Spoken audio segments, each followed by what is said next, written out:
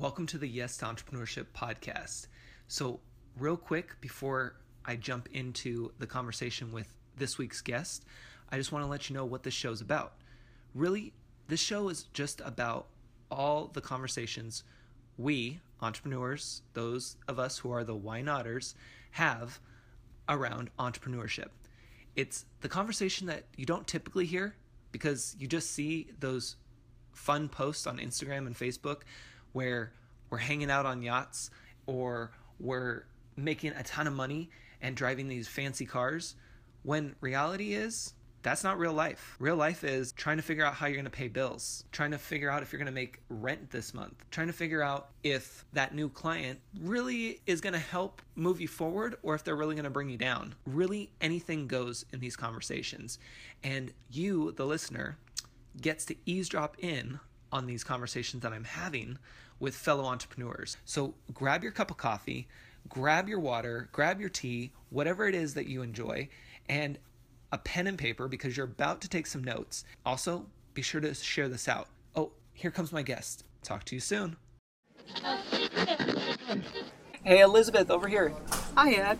Hi, how are you? I'm doing well. Thanks for inviting me. Yeah, of course. I'm so glad we get to sit down and just have a conversation because it was awesome to meet you in our workshop a few weeks ago around how entrepreneurs should think and how the brain works. And for me, that was amazing 3 hours because it was totally a different topic than I would really sit down and learn. There was a lot of useful information in there. The big takeaway came back with and have been using is the gap between where we are and where we want to be and how the brain decides to fill that gap and create the bridge between the two. Yes. That's useful for me. I'm really glad that he spent so much time on that. And that was the thing too for me is like understanding more how the brain works and having that science behind it, because for me I needed that for it. And what was awesome is that we got to meet. That was the cool part. And I remember you sitting behind me and you started talking about something that just sparked for me. Do you remember what that was? I do. The topic was how we perceive opportunities. And the teacher had just given us a break, and I had gone up to him. And by the way, this was Stephen Campbell, and he was giving the course through SCORE in Sonoma County. Yes. And it was super helpful. It was about how entrepreneurs think. I have had the privilege of knowing one of the best-known entrepreneurs of our time, Steve Jobs. And so when we had the break, I was telling our teacher about an incident that happened in my life with regard to not recognizing an opportunity. And here's what it was. I grew up in Silicon Valley. At the time it was all orchards. It's now all tech companies. But the reason we moved there was because my father was an IBM executive. And his story is kind of fascinating, but I'll tell you that later. Yeah. Anyway, I had gone to Reed College for the first part of my undergraduate studies, and that's where I met Steve Jobs. Wow. And Steve was working in his garage that summer on a project that none of us really could see the potential for at the time, but we thought, okay, cool, we'll help. Well, that was the start of Apple Computer. And what happened was Steve would come over to our family home periodically, weekends usually, because I would make a big meal for everybody at that time. And my dad and Steve shared an interest in modern jazz, starting from the 30s and going into the 40s. And so they would listen to records together, and they would also talk because they both understood high technology. And my dad was really curious. He wondered what I was doing during the day, going over to the garage and puttering around. My father had taught me to solder, and he knew that I was doing something with computer chips. And he was asking Steve, "What are you doing?" And Steve said, "Well, Mr. Holmes, we are making small computers for average people to be able to use." And this was a really radical concept in 1976 because if you went to Radio Shack, you could get components for radios and things like that. But small computers, nobody really was thinking in those terms. IBM had huge, big, cumbersome computers that took up entire rooms. And so the idea that the average person might be able to do something like this was very radical. My father's role at IBM at that point in his career was market research. So he was looking at new products to see what might be something that IBM would want to develop.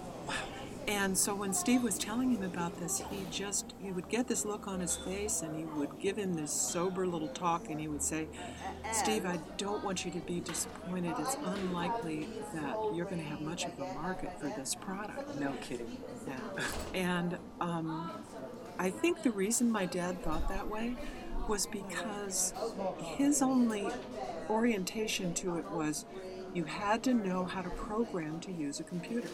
You had to be able to write in Fortran and do punch cards and have this very elaborate training as an engineer to be able to use a computer. That makes sense. But Steve's vision was always different and much, more far-reaching, and that was the beginning of user-friendly. Yes. Oh my gosh. And I mean, it's so fascinating. And when you started to just briefly touch on that during the workshop, that's what sparked my mind, because it was like, hey, I used to work at Apple. I love Apple products. And then to know this history is just fascinating, because I love history, especially when it ties in just like that. And now that you've started there and you're now where you're at, does that just blow your mind? It does blow my mind. It does blow my mind. We had a modem in our home in the 60s. So I was around high tech from an early age.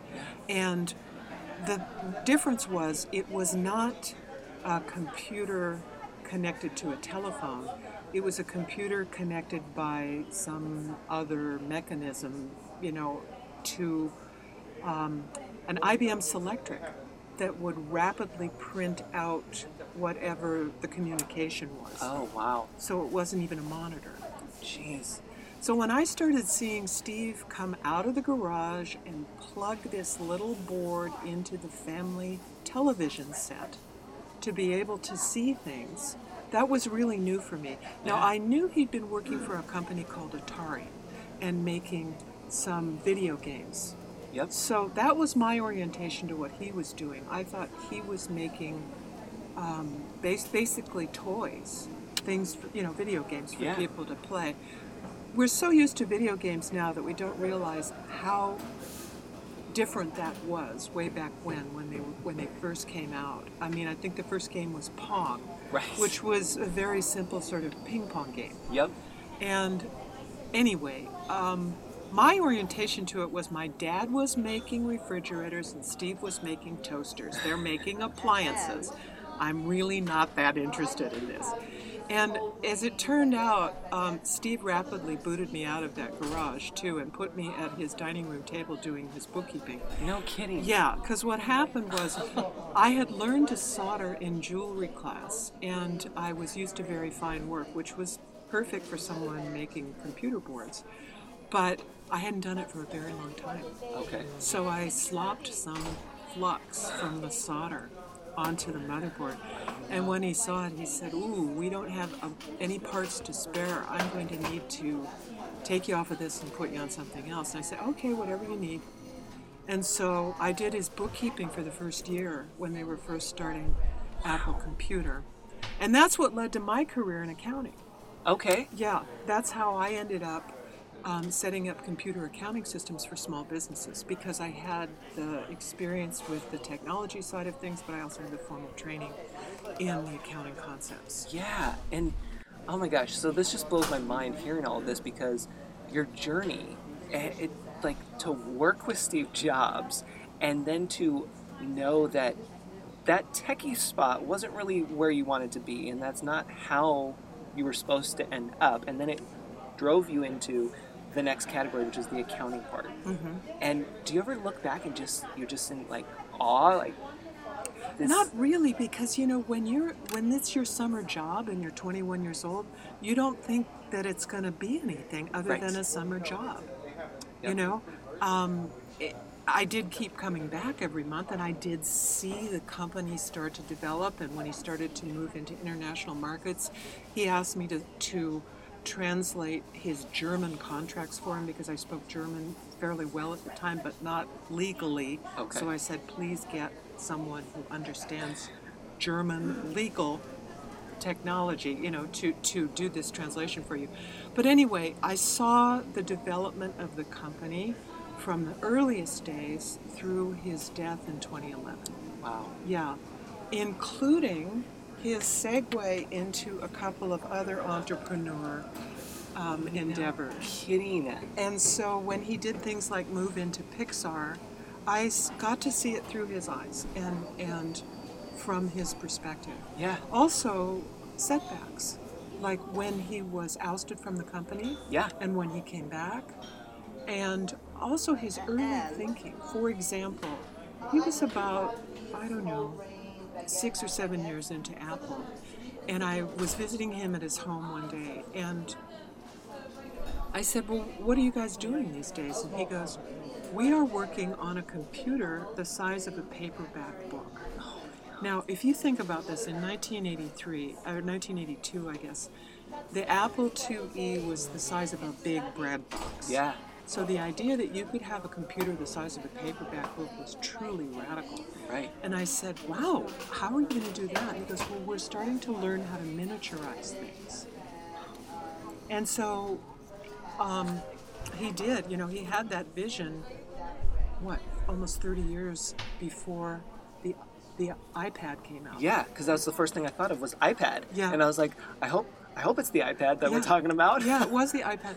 But first, what's interesting is Steve always recognized opportunities. And so, for example, during those years, we were all carrying around Walkman with Yes. cassettes. Good old Walkman. Yeah, Yes. but they were cumbersome, and the tape would snarl, and they were heavy, and Yep. how did you go running with that? And so he tried to figure out a way to get 1,000 songs in your pocket. So the first miniaturization, of course, was the iPod. Famous iPod. And then he let someone else go through all the growing pains of the telephone before the iPhone came out. And then that morphed into the iPad. So, but the vision for it, the idea for it was 30 years before that, and they never forgot it, and they just kept working toward it. And that's what I love about that story and about entrepreneurship in general, running a business, is that you really have to think things through. You have to be passionate about something and understand that it doesn't happen overnight. It's years in the making, and it can be very frustrating, and there's going to be things that happen, both good and bad, through that journey, but at the end of the day, you have to still be willing to keep moving forward. Yeah. And keep pivoting along the way. Right. Yeah. And he worked very, very hard, especially in the beginning. He was always a driven person. So, yes, there was opportunity. Yes, there was a certain amount of luck involved. Yes, there was a lot of salesmanship involved, but there was a lot of hard work too. I mean, really amazing. And the other thing I always admired him for was that he hired the best people. He wanted really smart people who would push back and not necessarily agree with him, although he usually got his way. Yeah. I have heard that, yes. Yeah. Yeah. So it was a privilege. It was a privilege to see it, as I say, from his point of view, because I decided early on I wanted to be his friend and not his employee. And I'm glad I made that decision. Yeah. Yeah. So, yeah, that's... And that's a huge decision to make, because I know that even in my business and thinking of who I want to hire for my team and how I want to grow and everything, it's a lot to think about. And when you are good friends with somebody and they're good at helping you, knowing what you want and what you know is going to be best for that relationship. Was it hard at the time to say? Not really. My life was going in a very different direction at the time that Apple was starting. Yeah. And so it was easy for me to pursue that direction. And then by that point, we were on such different career paths that we just interfaced as friends over, social events. Yeah. And so that, as I say, that was a privilege for me. I got to do a lot of fun things I wouldn't have done without such a famous friend. Oh, I'm sure. And so that led you into accounting. And where did you go from there? Are you still there? Well, what happened was I was working in the financial district in San Francisco. And actually I would see Steve as a result of that at odd times. I remember the accounting firm I was working for originally was at Gramercy Towers on Nob Hill, which is right near the Masonic Auditorium. Yeah. And Apple was having a big presentation there, and I knew they were there, so I went down and I said, "Hey, Steve, you want to see where I'm working?" And so I brought him to my little cubicle, and he goes, awesome. "Yeah," and he goes, "Yeah, okay. This is like our setup at Apple." And one of the partners of the firm was there, and I introduced her, and her jaw just dropped. I mean, I didn't realize how famous he was. He was a friend, and I was, I don't know, kind of oblivious in a way. Yeah. Anyway, so what happened was I ended up leaving corporate accounting and leaving that because I became ill.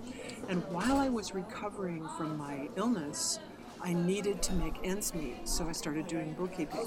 And that's how I discovered that there was this huge gap between people who understood accounting principles and people who knew how to use computers. So I went to at that time the only place you could buy a computer was at a computer store. Yeah. So I went to all the local computer stores and I left my business cards and I told the owners, if anybody is buying a computer for business purposes and needs to know how to use accounting software and spreadsheets, I can teach them. I can set their systems up for them, I can teach their staff, or I can do it for them. Wow. So that was a right place, right time.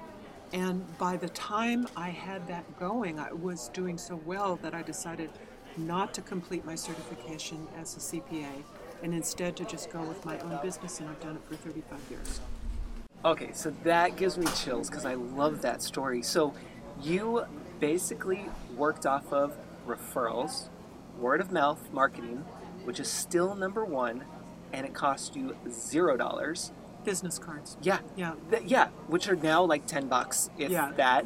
And it's just going in, seeing the need, and going in and explaining, this is how I can help you. Yes, exactly. And there was a lot of pain. A lot of pain points for people at that point, because even though we now glibly say user-friendly, they weren't. Right. I had to learn how to use 50 different kinds of computer accounting software. Oh, no kidding. Through my career. Yes, because everyone had a different widget, Yep. Now, fortunately, if you can think like a 12th century monk, you've got it made. Yeah. That's where accounting principles come from. This is a fun story, and I'm going to segue for just a Yeah, second. no, please, yeah. The only numerate and literate people in society back in the Middle Ages were the clergy. They learned to write and they learned how to do simple math. This brilliant mathematician, who was, I think his name was Bartolini, but don't quote me, Yeah. came up with the double entry general ledger system because he had so many novices going through the scriptorium. He needed to figure out a way to find errors. So for every debit, there's a credit. Yep. And it is a kind of algebra, Oh, big time. You just have those long, multiple factor equations going on. And if you can think like that, then you've got it made with accounting. And I had that down. Yeah. So when I saw the logic of these various programs, I wasn't afraid to say, okay, let's try this. This is probably what they intended. Some programmers are more elegant than others. So, Yes. Of course, I had my favorite programs early on. But in any event, it was a way for the client to present highly condensed data to a CPA and not have to pay CPA rates for them to do bookkeeping. Oh, interesting. And also, they could get timely reports and understand what was happening with their own business Huge. faster with a computer. Yeah. Because when I started, it was red and black ink. in paper ledgers. I'm not kidding. Oh, man. Yeah, and even the hand crank calculators. Oh, yeah. Yeah. So anyway, in fact, one of my colleagues used an abacus. She was from Japan. So anyway, I mean, I'm not trying to say I'm a dinosaur, but I'm a dinosaur. And it's fascinating because I'm the techie, right? And I love all of the tech that we have available to us and how easy it is these days. And even though we can struggle with it, it's still easier than it was back then. And so to hear how things have evolved and how things just come together over time is so important, because we have to look at our history in order to know where we're going and what we're doing. You know, and the whole time you're talking about accounting, I'm thinking, I'm really glad that I have my QuickBooks and that it, for the most part, just works and I don't have to think too much, even though it's so complicated and there's so many things that could go on in there. I'm using just the bare basics and I'm just like, I can put in my receipts and I'm good. Yeah, and they really have improved the software so that it is much more user-friendly now. And part of the privilege of being able to do the work that I've done for as many years as I've done it is to meet the entrepreneurs who do the work. I mean, it's great. It's like seeing the ultimate startup in the garage and knowing that you could really take this to stratospheric heights makes me realize, you know, that these people that I'm working with, they have this amazing ability to create their own prosperity, to live life on their own terms, to do wonderful work in the world, to make a contribution. And I've always taken that perspective with my clients, and I've had the privilege of working with so many amazing, hundreds and hundreds of wonderful small businesses. And I'm supposed to be giving a presentation to my colleagues in another interest that I have, which is narration and voice acting. I've started doing that in recent years. But because of my business background, they asked me to give them business presentations. I was doing some research recently, and what I learned kind of fascinated me. The most recent data that we have is 2016, but I didn't realize that American business is overwhelmingly small business. 99% is businesses of 500 or fewer employees. Oh, wow. I had no idea. And of that, most of them are solopreneurs and 15 or fewer. Okay. And that's been my client base, 15 or fewer employees and sales of 1.5 million approximately per year. Okay. So what I find fascinating about that is even though half of those businesses fail within 5 years, and we're down to a third of those businesses in 10 years, the ones that succeed, there's some common denominators there. And I've had the privilege of working with those people over decades and seeing what works and what doesn't work. Yeah. And any that come to the top of mind? Yeah. Well, the first thing I would say is what you've already said, is recognizing an opportunity. Yep. And making sure that you're addressing your customers' pain points. Big one. You know? And just being persistent, because things don't happen immediately. Sometimes your computer the size of a paperback book takes a while to develop. Right. Well, and that's the thing too. And you know, tying back in where we met at the workshop, what Stephen had mentioned about the book that he wrote, that gave me chills. The fact that he had wrote that Windows 97 book, and when he was telling us that he wrote it, he basically had a solid offer, $600,000. It was going to be made for life, and it was great. And then all of a sudden, the publisher got bought out, and the book sold maybe 18 copies, and it was a total failure in a way, but it wasn't, because it led several years later to him getting the teaching job he needed and getting his master's, I think it was, right? And also his daughter's tuition paid for. Like, it took years for that to happen, but he was the only one qualified because the class was built off of his book. Yes. And that story, I've told so many people about that story because, you know, I'm in this online space where everyone's creating courses, digital books, paperback books. You know, everyone's creating something, and they expect it to sell out and that it's going to be number one, on the bestsellers list overnight. And when that doesn't happen, it's very depressing. And because there's so much pressure and there's so much money that's being spent in hopes that it's coming back.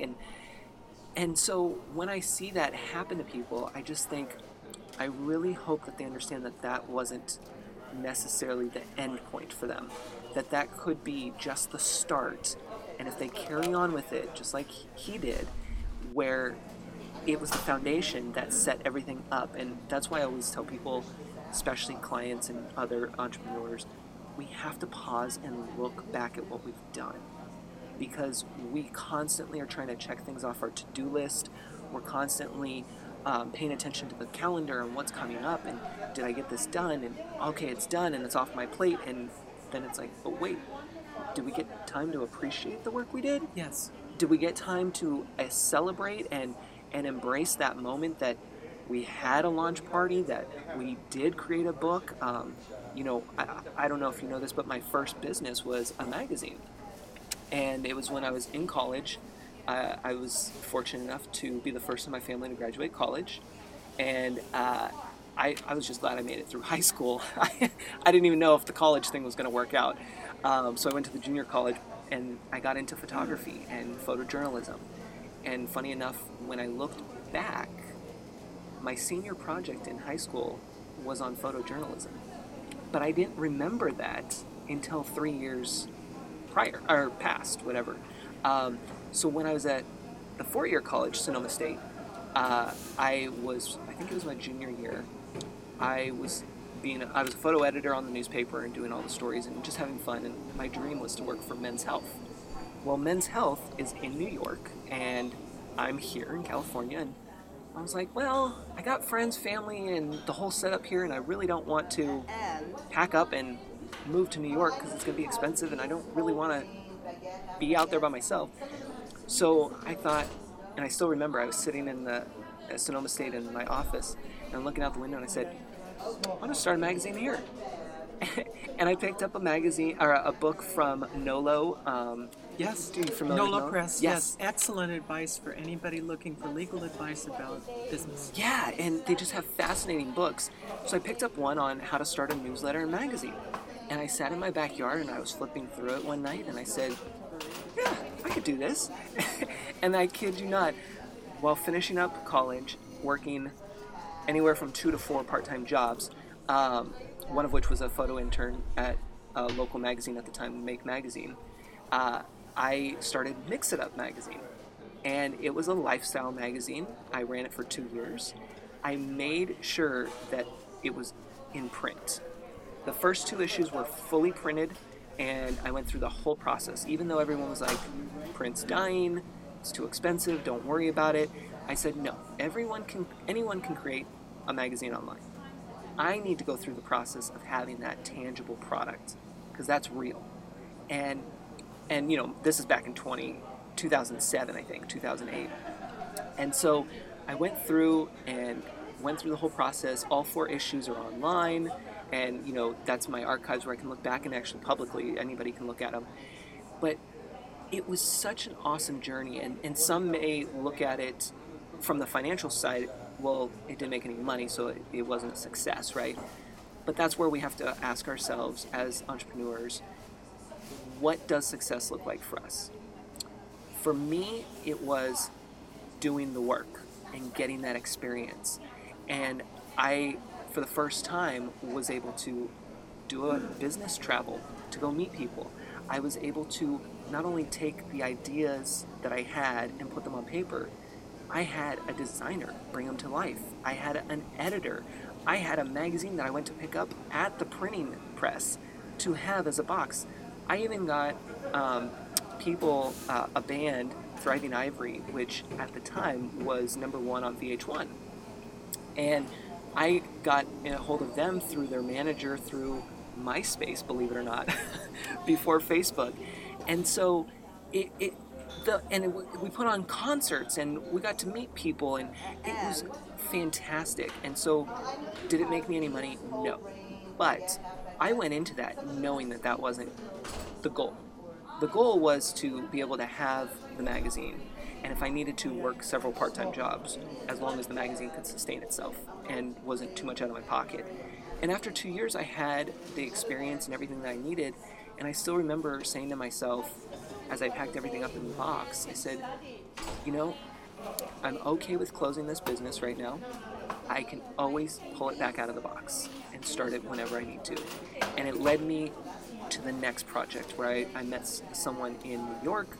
They were starting their fashion line. I was able to help with the marketing, and it just took me to a whole nother level. And I was commuting between California and New York to help on building a business through the fashion industry, which I had no knowledge of beforehand. And so it always comes back to pausing and reflecting and understanding that we do these things, if we're passionate about them, we do these things that will lead us to the next thing. And we have to ask ourselves, what does success look like? And for me, it's that freedom, not necessarily financial freedom. Of course, that's great if that happens. But the freedom to be able to say, hey, should we go to lunch today? I have some time. Or let's go on a trip. Okay. And being able to move my schedule around and make things work, because that to me is success, and being able to still do what you love. Well, you've just said a mouthful, because I think part of what happens with people who start their own business is their business runs them. Yes. And what can end up happening is that you are working a job instead of owning a business. And that work-life balance thing, especially if you make it past that 10-year mark, you're going to have some habits that are probably going to be busyness and not business. And it takes a certain amount of perspective to stand back from that and say, okay, what do I need to do to correct course here? And that's what I would say in following up on your previous question to me is what are some of the things that worked and the things that didn't work? I think the thing I've noticed about the businesses that go out of business is that they will recognize a problem and think, if I keep doing what I'm always done, I'll get the result that I want. Right. And they won't make a course correction. They just won't. And it's really important to have some very measurable benchmarks with your business. It could be your sales numbers. It could be the number of customers that you've contacted. It could be the number of chargeable hours in a day. It depends on what your business is. Sure. But you have to have those kinds of firm benchmarks, and you have to be looking at them. And if you're not reaching your goals, you have to assess what could it be. I'll give you an example. Yeah. We have a common history. I didn't realize this until you shared your story.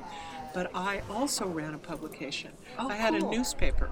Oh. And this was what happened. I mentioned that I was recovering from an illness. Well, I started the computer accounting business to make ends meet. But after a few years, I felt that the creative side of my personality wasn't really being satisfied by that. So I was still recovering, and I needed an activity that allowed me to regain fine motor skills in my hands. I was coming from physical therapy one day, and I stopped in a pool room to play pool. Yeah. Because I thought I would stand at the table and play for hours longer than I would if I was lifting little weights or something like that. Well, it ended up being a brilliant solution for my medical needs, but it also exposed me to a whole world of this sport that I had always been interested in but didn't know much about. Flash forward a few years, I ended up writing for magazines and newspapers around the world on the topic of pool, snooker, and billiards. Oh, wow. Editors sent me to cover tournaments and do player profiles and room reviews and equipment stories and all kinds of things.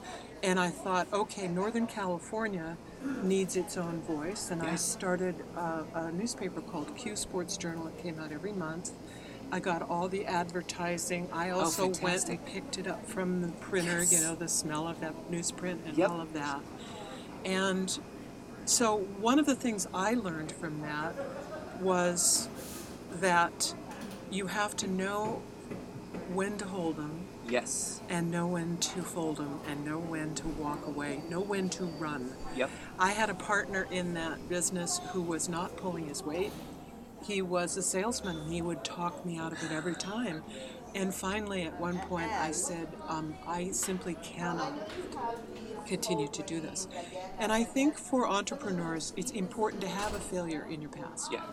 Whether it's that you hire John Scully and he kicks you out of Apple Computer, Right. and you keep one share of stock, and then you come back as the interim CEO, the iCEO, Right. which is where all those I's come from. iPod, iPad. I don't think I knew iPhone. that. Yeah, it means interim.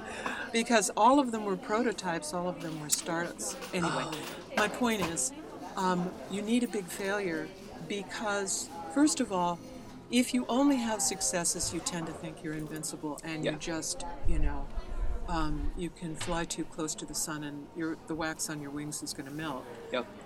But also, it helps you to course correct. It helps you to recognize course correction is really important. Oh, big time. And that was why I stopped the magazine. And it was a hard decision because that was my first business. And it is, when you're passionate about it, it's your baby. And it's very hard to say, no, I got to stop. But because you're thinking, oh, it's just one more, it's right around the corner. Because it can be very hard to determine what that line is. Because, everyone's saying, oh, you got to keep going. But you have to assess and you have to look at what's working and what's not. And can you pivot? Can you make those course corrections?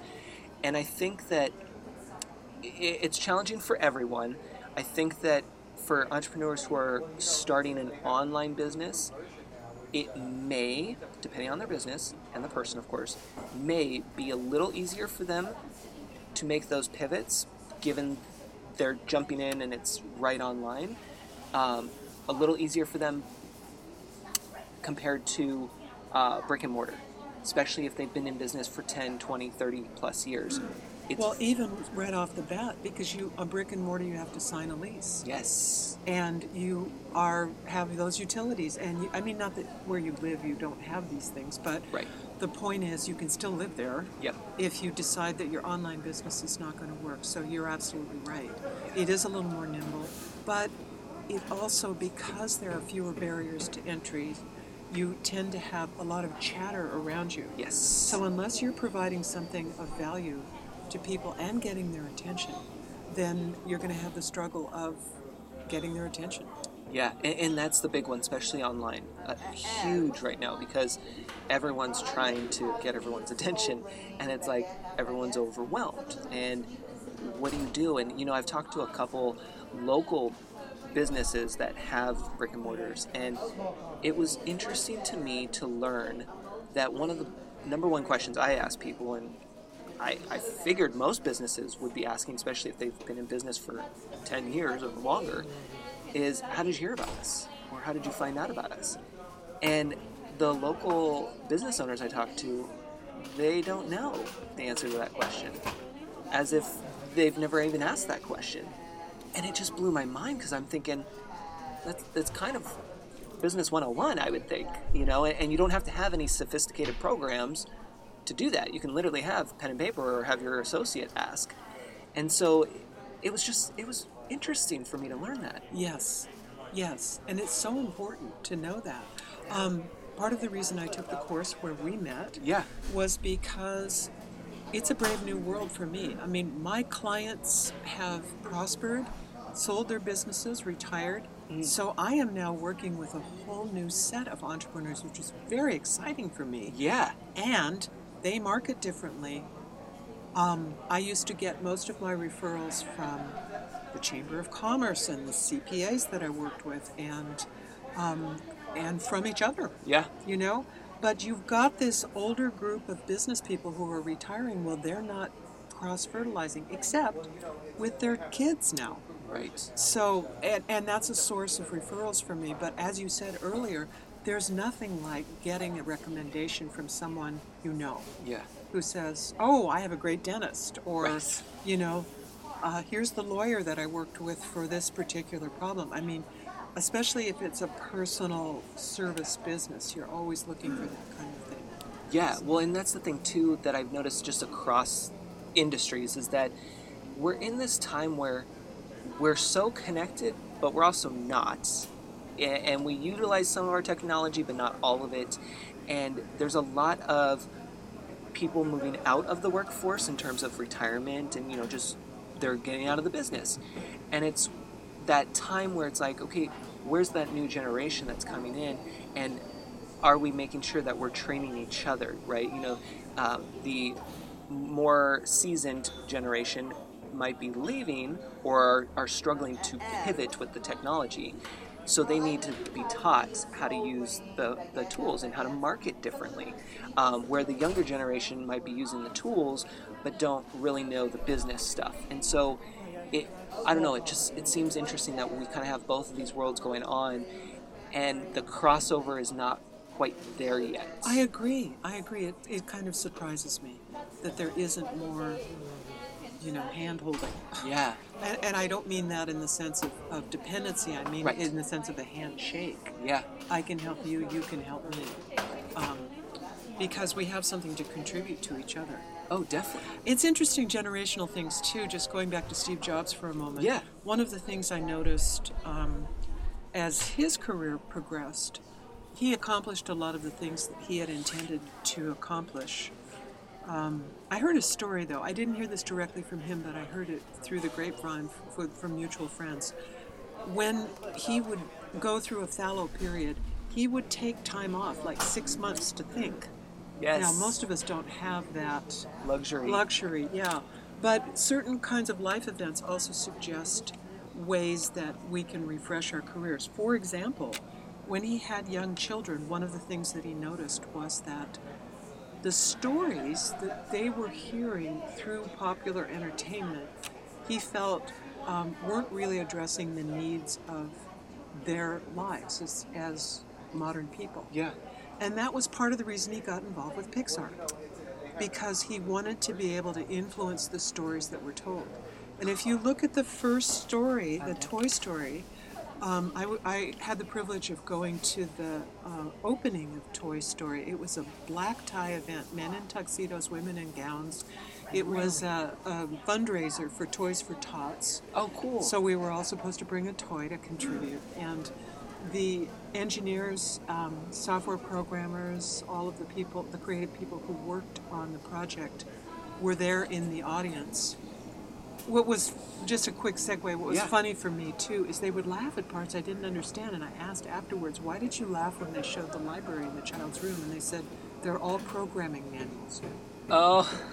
So, it's just this flash on the screen and you don't see it. But anyway, there he was, starting to work with John Lasseter through Pixar with Disney, and he wanted to tell different stories. So Toy Story is about two people who are thrown together who are very different and have to find a way to get along. Yes. How often does that happen in our work life? Right. With our neighbors, in all kinds of situations in our lives, whether we have an in-law that, we're trying to get along with or all kinds of circumstances in our lives. And so he felt that was a story that needed to be told. And I think it's interesting, that obviously he had a level of privilege and flexibility that most of us don't have. Right. But it's inspiring to look at it because we can go, is there a way in my life that I can use my creative interest and my observation about the life I'm living and the people that are important to me to be of benefit, to do something that's useful and possibly even put some money in my pocket. Yes. No, and I love that you bring that up because I talk about that a lot with people that I interact with, is that we have to take breaks. And I tell people that because I have to tell myself too. And thankfully, I have a very good relationship with my parents, and my mom is always reminding me, take a break, make sure you take a break. And in the beginning stages, it was kind of annoying because it's like, okay, Mom, I got work to do, let me just do it. But I appreciate it the older I get too, because not everyone has that voice of reason. Not everyone has somebody who's watching their health and making sure that they're getting that rest. And as we learned in the workshop, when we actually go to sleep is when our brain actually connects the dots. And because all day long it's trying to keep up with what we're consuming. And so that sleep is so important for many reasons, but that was fascinating to learn. And for me, I remind people that we have to take breaks. And working from home, because I don't have an office, working from home, it can be very challenging because you're working in the space that you live, and you got the dishes, you got the dog, some have kids, some have significant others and family, friends, all these things. And in the beginning, I had to really schedule out my day, just schedule it out on a spreadsheet. Everything from the minute I woke up to the minute I went to bed, take the dogs out, snack, lunch, and that really helped. And what I did do also on there was go for a walk.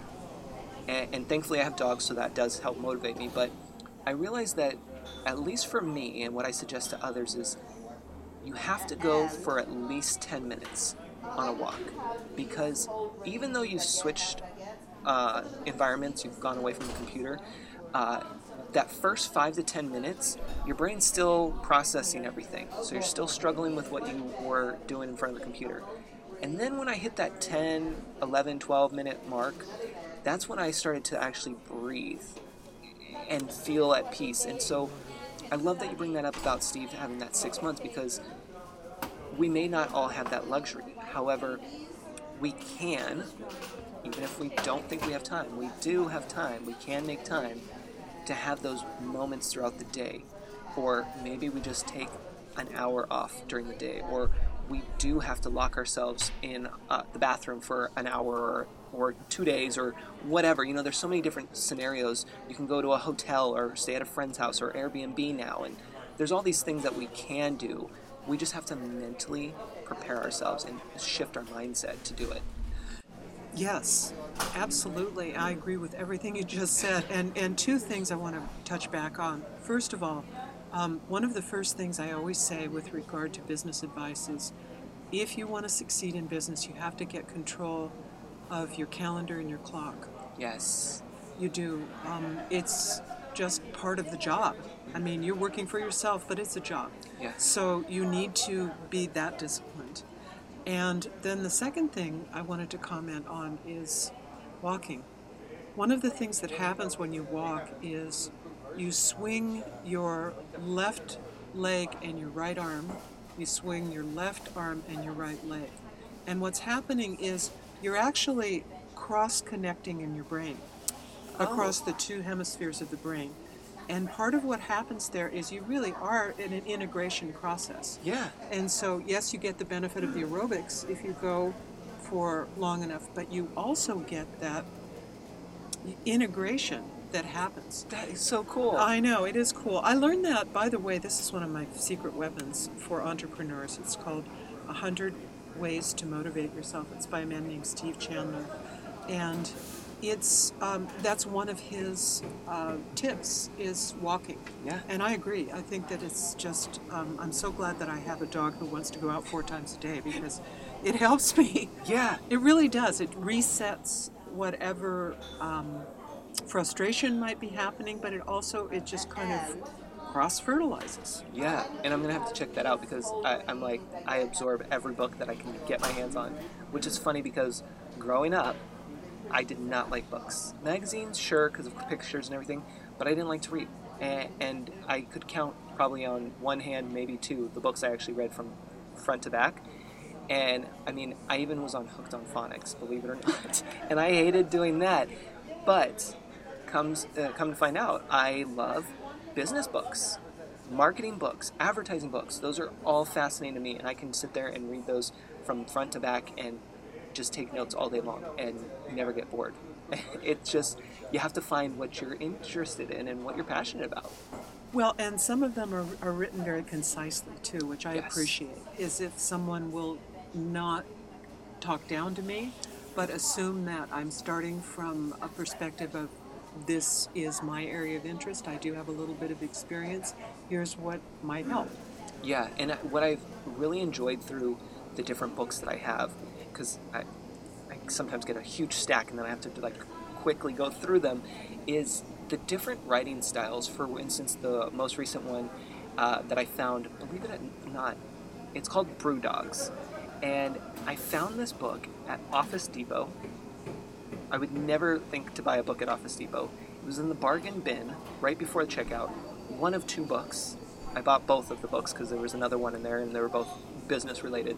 $4, and I am fascinated with it because it's all about Brew Dogs is a game changer for the beer business in the UK, and they talk about their business, but the way they write about it and the way that they discuss how you have to be passionate about it, but you have to have something that starts a revolution, and not to copy what's out there, but to do your own thing and to get people inspired, and they're a part of the revolution. And it's just interesting how they wrote it, because you're reading it and you're getting the business advice, you're learning about it, and you're learning about their company, and you just feel a part of it. Right.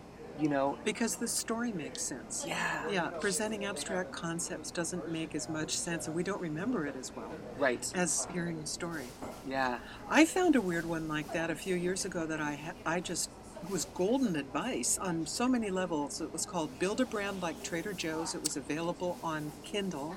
Oh, that was the only place that you could find it, and it was really shocking advice. It was an advertising executive from Southern California who moved to the Midwest and went to work for Trader Joe's as a stocking clerk. And the reason he did it was because he needed health insurance. And he wanted a big break from, the fast-paced marketing lifestyle that he'd had. Sure. But because he had the marketing background, he was looking to see, why is this obscure company so successful? They never advertise. Right. And, they're privately held by a German company. And, it goes into all the details of how Trader Joe's does what they do. And I was just fascinated by it. So I'm with you. I mean, not that I read the business books exclusively, but here's a fun story. Yeah. That same conversation about we're going to make a computer the size of a paperback book as we were parting company. He said, how are you liking working in the financial district in San Francisco? And I said, wow, I'm learning things I never thought I would learn. I'm doing things that I just never thought I would do. And he said, business is the best kept secret. It is so much fun.